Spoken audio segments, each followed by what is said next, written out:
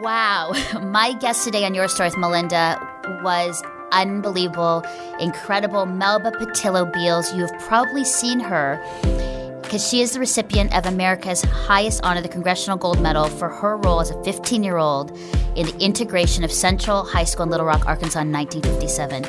I've seen the images of her walking into the school as they were trying to integrate the school and being spit on by an angry mob. This is her story today about racism, overcoming, courage, pioneering, and her faith in God that changed everything about how she sees the world today.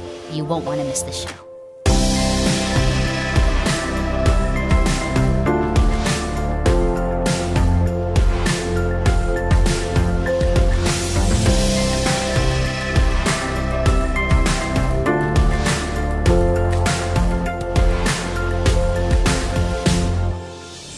Melba Pattillo Beals, thank you so much for being with me today on the show. My blessing, my pleasure. Let's start right from the beginning. I mean, as a young person growing up in the American school in Singapore and in the Philippines, I remember seeing the image of you back in 1957 when you were just 14, 15 years old, an African-American girl living in Little Rock, Arkansas, and going through, walking up to Central High School in Little Rock. That image, Melba, is seared in my head and for a lot of us. Let's talk about that, because what was it like for you living in 1957 as an African-American girl? Give me a sense of it, because I'd love to know. It was kind of a summary. I was there for a reason, and people always ask, why did you have the nerve and the gall? Why did you want to do that? And I'll give you a couple of examples why. Okay. When I was 3 years of age, I already knew that I was in a place I was unwelcome, because my parents at home would be all sweet-faced and nice and grown up and wide shoulders and proud. We'd go up the block to the grocery store, and they would become humble idiots. These articulate, educated people would be bowing, yes, ma'am, no, sir. And if we met a white person on the way to the store and we'd have to step off the side into the mud, they wouldn't have to, but we did. And the thing was, they'd bow their heads. Don't look at them in the face, ever. Don't meet a white person's eyes.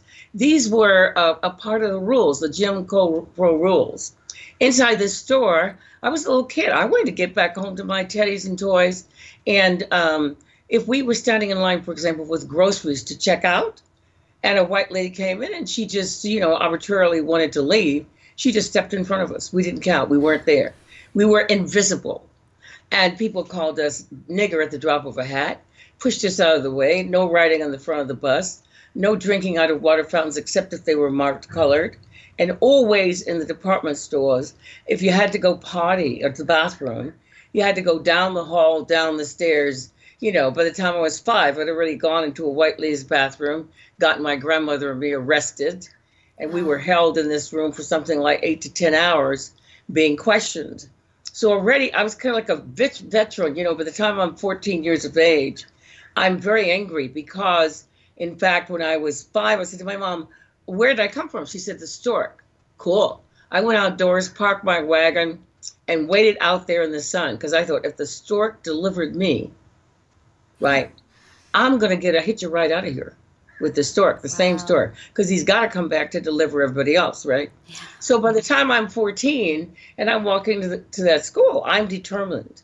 And my parents, my mother and I arrived that first day, and we walked up behind a mob of people who were on tippy-toe looking across the street to the front of Central High School. Now imagine that Central High School is 8 square blocks in diameter. Therefore, across the front, there are 2 blocks. And standing in front of this school were the Arkansas State Troopers that the governor had dispatched to keep us away. And then there was the 10th one of us, Elizabeth Eckford, who was trying to penetrate that line.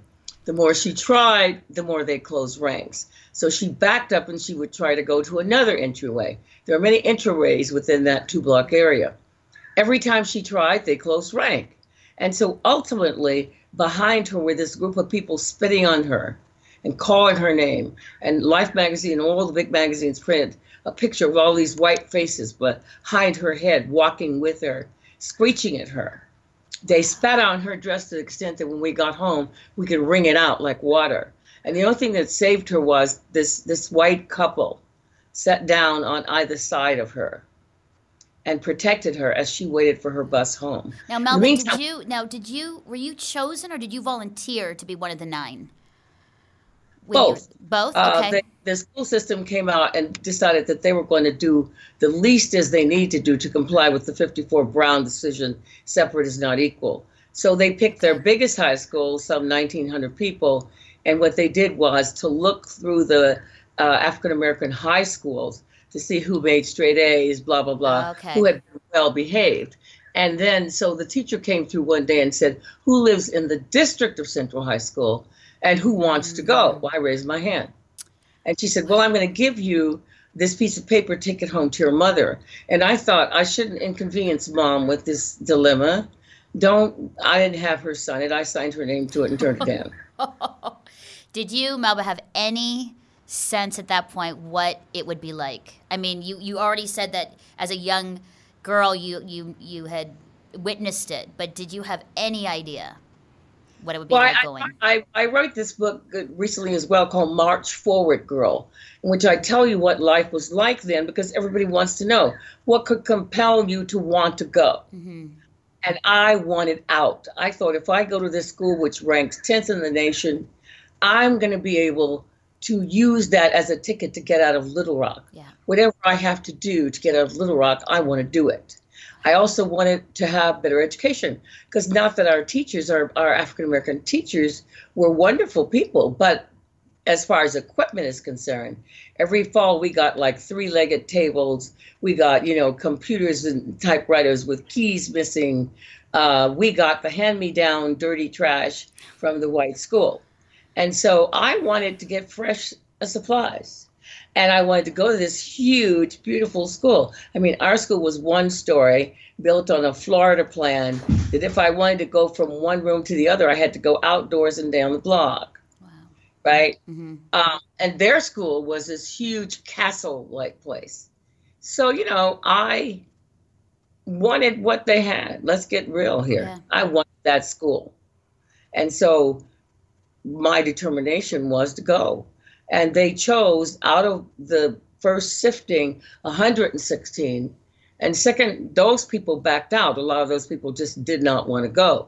So secondary to that, they chose another 16. And then out of those 16, 9 of us decided we were definitely going to go.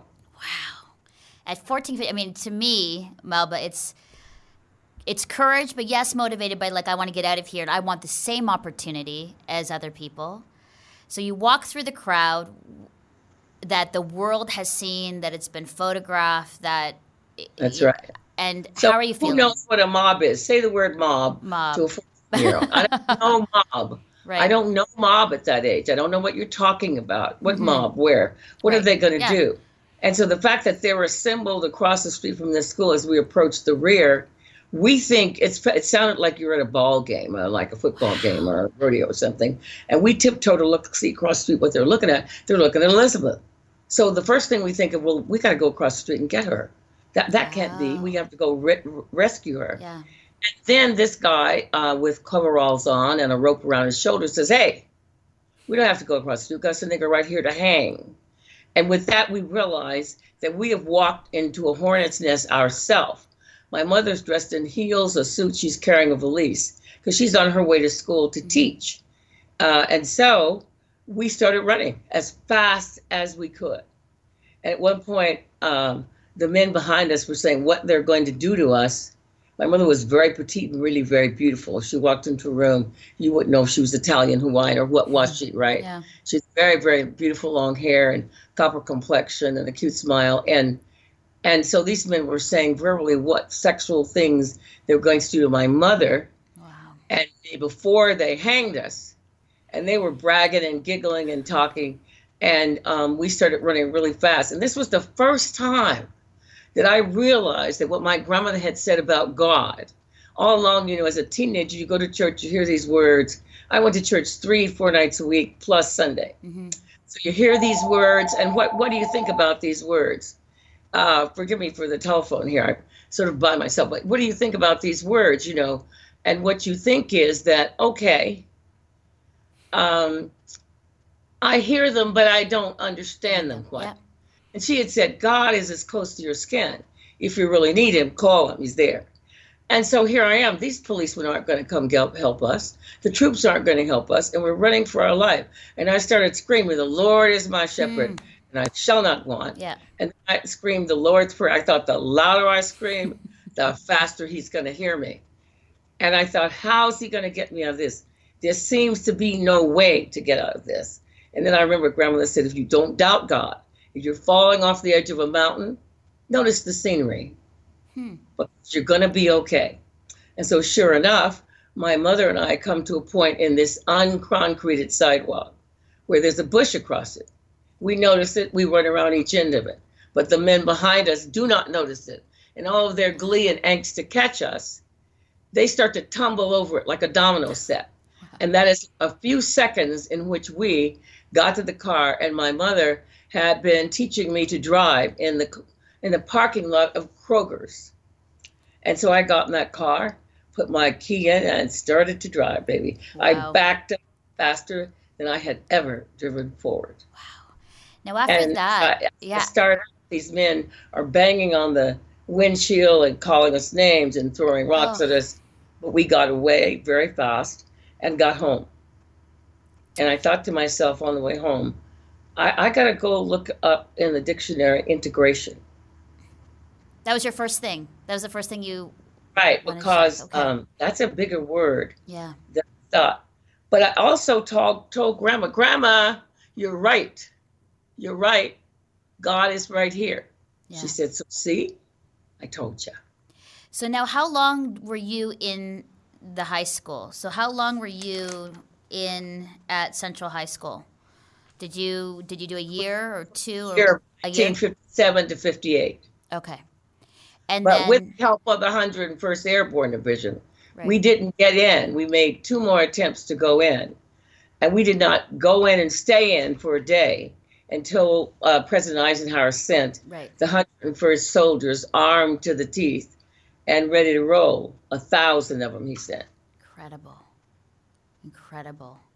Then I had 3 bodyguards. I had primary, tertiary, secondary, and tertiary. So 1 bodyguard directly with me, behind me, 2 in the distance, and 3 farther away than that. And their sole job all day long for about the first month or so was to guard just me. And each of the 9 students had multiple sets of guards that would come on duty, stay on duty for like 3 or 4 hours, then go away and come back. What was that like for you when you're doing school? I can't imagine that, having bodyguards around you. Well, it was in some ways very upsetting, but also very comforting. Yeah. I thought, what trouble must I be in that I need these guys? Mm-hmm. A. B. Oh my goodness, God does love me, like Grandma says, because he sent them. Yeah. And all the news reporters would say, this is the first time in history the president has sent the Army, the U.S. Army, to guard African-American children, or any children. Yeah. It's a unique setup. And so I was quite, taken aback. We used to walk up to them and try to see, could we get them to not, stand so still and salute and all that. Yeah. And we used to tease them. They were wonderful men who, in the end, although they dated some of those white seniors, and they were very young. Some of them were almost as young as we were. Yeah. My personal bodyguard was inevitably saved my eyesight, for example, when they squirted a substance in my eye that we know now is part acid and whatnot because the doctor tested it. He was the one who took my ponytail and slammed me to the water fountain and ran the water, just kept running it for like 10 minutes and saved my eyesight. Saved the quality of my sight, if not my sight. To this day, I have floaters from that experience. Now, Melba, you've experienced all these things, but you're still a teenager. You're still 15. With all of this going around you, what were some of the dreams you had for your life? I mean, you have a very unique high school experience, but you're still a young girl. What were some I of the was still a dreams that kid. you wanted? I want my crinoline slip to be good, and I wanted to go to a prom. I wanted to dance. When we first saw that big crowd there, I thought, boy, Johnny Mathis was there. I wanted to get into an Elvis concert, but they wouldn't let black people get in. Wow. And he made that public statement that the only thing black people could do for him was to shine his shoes. So I was done with that. Yeah. But I adored Elvis's voice and his look until that moment. I wanted to get in one of those concerts. I wanted to be free to go to the movies. Wow. I wanted to get in the movies. I wanted to go to a nice restaurant. And Thurgood Marshall came down. That was before he became a justice, because he was spearheading this whole thing. And he took us to lunch one day at this tacky restaurant. And he said to me, Melba, it's going to be okay. Going to be okay. Very soon one day, you'll be able to go to any restaurant you want in Arkansas. I promise you.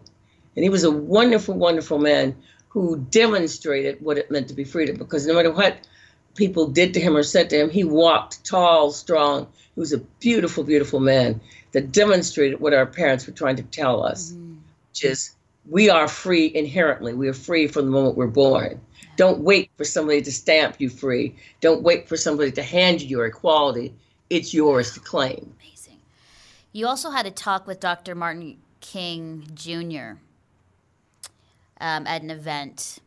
That was incredible. He came down twice to check on us. Really? And the first time he came down was we were in the rumpus room of the president of the NAACP in her basement. She had this beautiful room.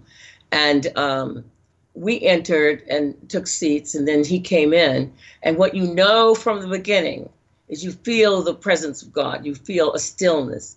You feel a power. You feel self-confident. You just know that this man is different than you are. And he first, of course, started with prayer. And then he looked at each of us and he talked really slow. And I talked really fast, like I do now. And I kept, in the beginning, finishing his sentences. And he never said anything to me. He just looked over at me like, are you out of your mind, girl? You know, what's your problem? And so finally it became my time to talk. I was Miss Whiny Pot. I don't want to do this. I want to go home. I want the prom. They're hitting me. They're putting, I ran the list to him. And he said, he waited for a moment and let me shut up. And then he said, Melba, you're not doing this for yourself. Don't be selfish. You're doing this for generations yet unborn. Wow. That just gave me chills, wow. Melba. Whew. Wow. I that would be a sentence that would live with me for the rest of my life to this day. What are you doing? You're not doing it for yourself, Melba. You're doing it for generations yet unborn. Oh. So I thought afterwards, over and over and over and over, I had that sentence. And I thought, oh, listen here. I want to go to the prom. Never mind generations yet unborn. But the truth of it was that sentence laid a foundation and gave me justification. Why are you here today, Melba? For generations yet unborn. Beautiful. Man, imagine, that over you, that is big. And I want to talk about that as I see sort of that statement sort of coming to fruition in your life later on. During this time, part of your story, Melba, is that you were placed with a white family in California, the McCabe's, because of the KKK death threats that you had experienced. How did that come about? What was that experience like for you? Well, I was out of school totally for a year because the governor closed all the schools, right? Yes. So then, and that was a time when my beloved grandmother, who had been my life, my soul, passed away. And so I had a tremendous adjustment to make because I was home every day by myself. My mother and my brother went to school. So about April and May, I had relatives who were passing for white, all black families, so mixed. Yeah. And so I had blonde-haired, blue-eyed, red-haired, blue-eyed black relatives who were married to white women in the Klan themselves. And so there were these placards all over the city of Little Rock that said, for these 9, 10,000 dead, 5,000 alive. Okay? So finally, one of my relatives called my mother and said, "Look, they're not kidding. We had a meeting the other night, and some of our folk are coming down to try to make that $10,000. Because you have to remember, in 1958, $10,000 was a house, a car, and a boat. It Wow. was everything you ever wanted. Okay? Mm-hmm. So the issue here was, what do you do with the nine of us? And what they elected to do with us was to get us out of there. And so they did. They, each of us went to a family. Now, Ernie Green graduated in May of 1958, but we were all sent out of the city. Mm. And I said, they said, okay, so you're going to go to an NAACP family. The Santa Rosa NAACP wants you to come there, and you'll live with the family there. Okay. Well, what is NAACP? National Association of the Advancement of Colored People. They had spearheaded that whole Little Rock thing. I thought, okay, I'm going to live with this wealthy or well-off Black family. I'll have Ebony magazine every month. I'll have a telephone of my own. There was no cell phones then, but there were telephones in the house. This is going to be fab. Well, I got off the plane in San Francisco. I don't know anybody.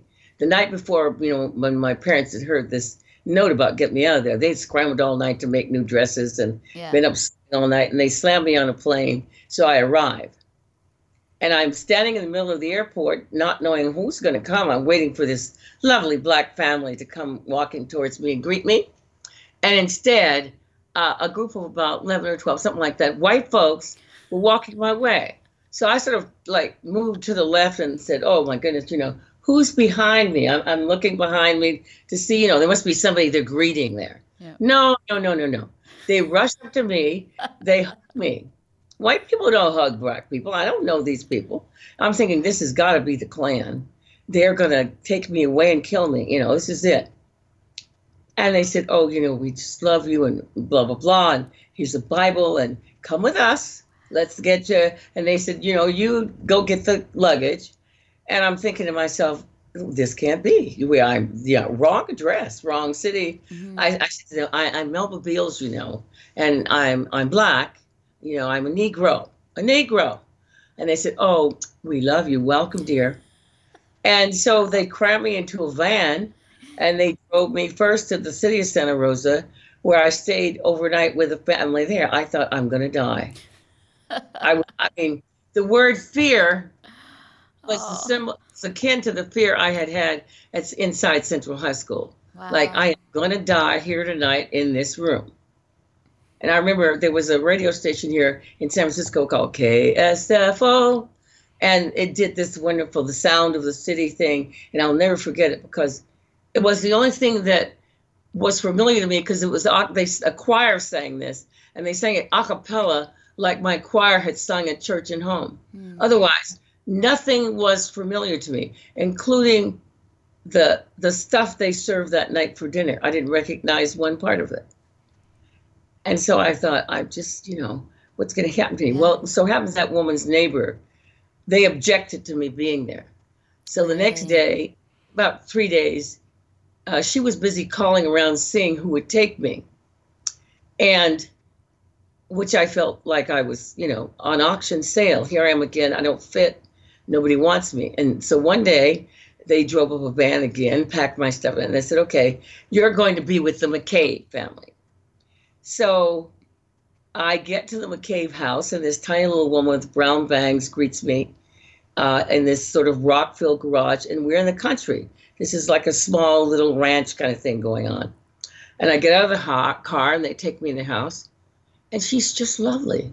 Hmm. She takes me to this room and says, sweetheart, you're going to be here. Now let's put your things down. And she talks to me as though she's known me forever. Her name is Carol McCabe. And indeed, she would become my mom. I have two moms, Black and white. And she would become someone that, even to talk about her, I get tears, and it fills my heart, because she was the kindest person I have ever met. She and my grandmother were a match for kindness and sweetness. And I thought that evening when the dad came home, I thought, well, wait till he gets here. He'll want to put me out. No. He came in the door and said, "Oh, I see you've arrived. Well, welcome, my dear." And the dad was head of San Francisco State University, Sonoma branch.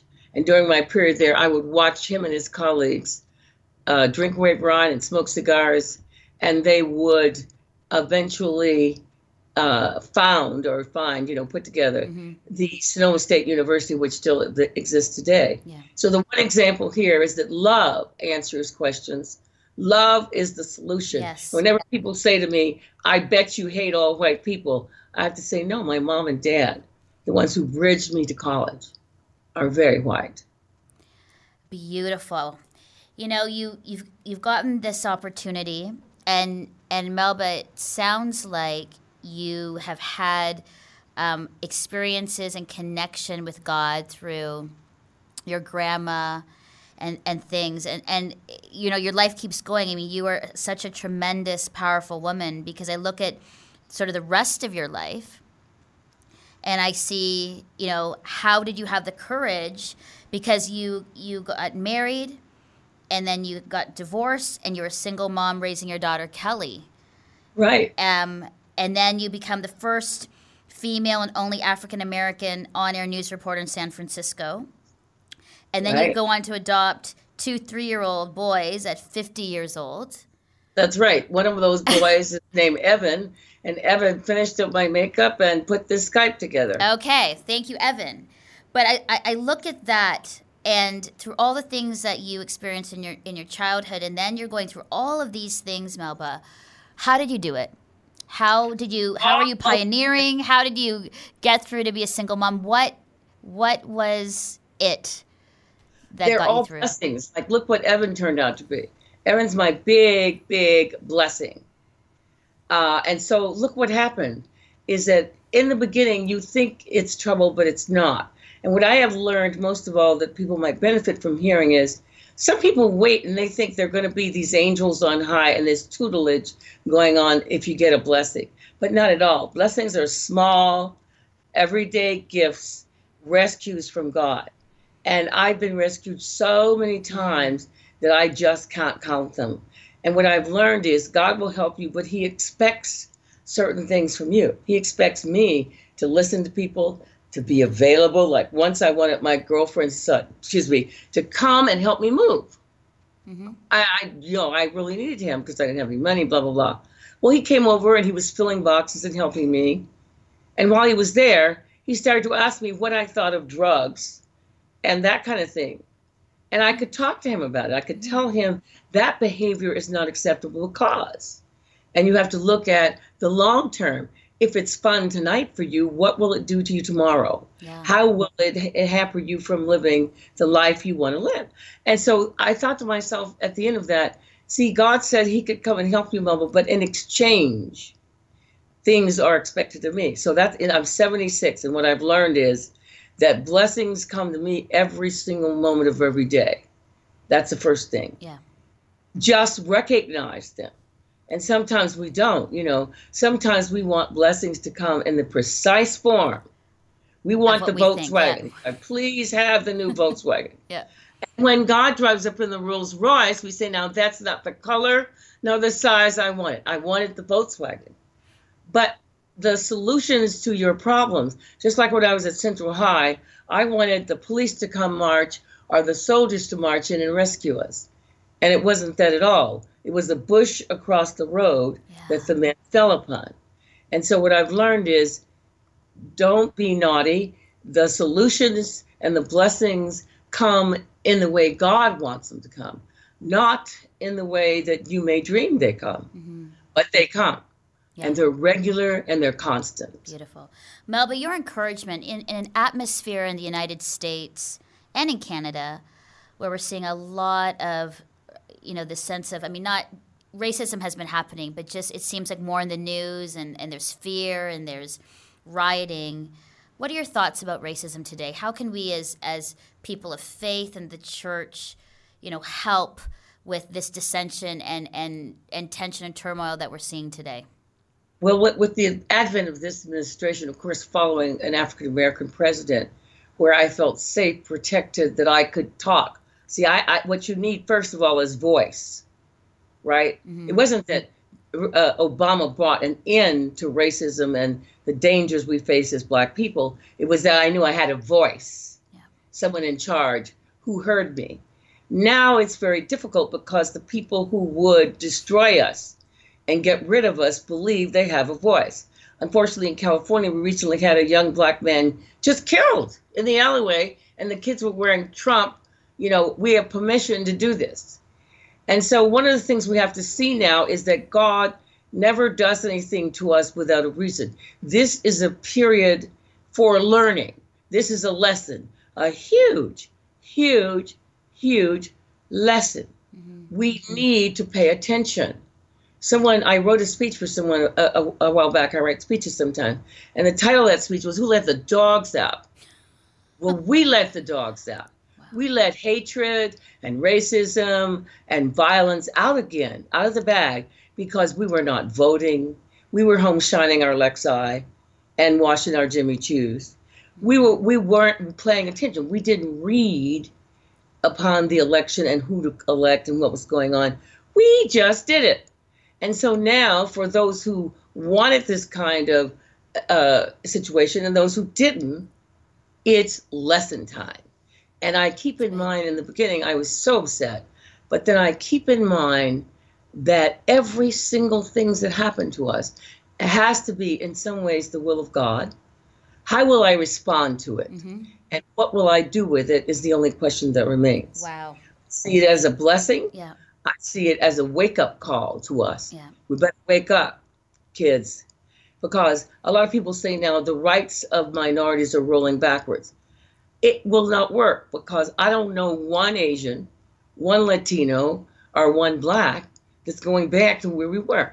I haven't met one that's willing to roll back. No. The leaders say, no, we're not going anywhere. Yeah. We'll be here for a long time. And so don't look at this as an opportunity to close your eyes and sit tight and roll backwards. We're not doing that. Yeah. Instead, it's an opportunity to energize. Let's energize. I love that. And then God. Yeah. Melba, you have had some very significant moments in your life. What would you say is the greatest? You've been on Oprah. You've had been able to hear and talk with Dr. Martin King Jr. You have, you have books sold in the millions, or the million copies of your book sold. You have been on national television, and again, the first female and only African-American on-air news reporter in San Francisco. I mean, there are so many accolades of you. What would you say is one of your greatest accomplishments to date? My boys and my daughter. Yeah. My daughter's a psychologist, and my boys, who came to me, could both fit on my lap, are now much taller than I am and much stronger than I am. Yeah. And so my babies, my 6-foot-tall sons, who are gorgeous and have graduated from college, my daughter. And so my children, when we can all get dressed and go to church on Sunday, if we're together, when we're all sitting at the dinner table with that pre-meal prayer, my babies, and my life that God has gifted me with. I just saw him standing over me. He was fixing the television. And the first thing I said was, may I hug you? Because I look at him and I think how tall and strong he is, when he was just a little doddle when he came. And I thought, what a miracle you are, son. You can do my makeup, you can talk to me. So they're huge blessings. And my babies are my biggest experience. Yeah. To be with them and have them love me and spend time with them is the most incredible thing in my life. Yeah, beautiful. Thank you for your time with me. Such an honor and privilege. I can't believe I'm actually talking with you via Skype when I saw your image when I was a little girl, and have always been in awe of people like you who were pioneers. And even in the midst of that, as a young child, you still were able to keep going in your life and be courageous and make a difference. Your story is the kind where when I speak to young people across Canada, and people define themselves by their circumstance or the color of their skin, me being Filipino, and people are making excuses to me. I'm like, it's just an excuse, because I've seen people like you and stories and heard stories of yours where it's like, yes, there was hard times and people were, you were spit on and things were said about you, but you still were able to overcome. And that just, your story is so encouraging for young women like me. So just thank you so much. It's my blessing to be here and to help you spread the word. I certainly admire what you do. Oh. And I thank you for the privilege of being here this morning. Awesome. So what did you think of our story this week? Let me know in the comments below or by writing a review on Apple Podcasts. You can also find all our past episodes online at faithstrongtoday.com/yourstory.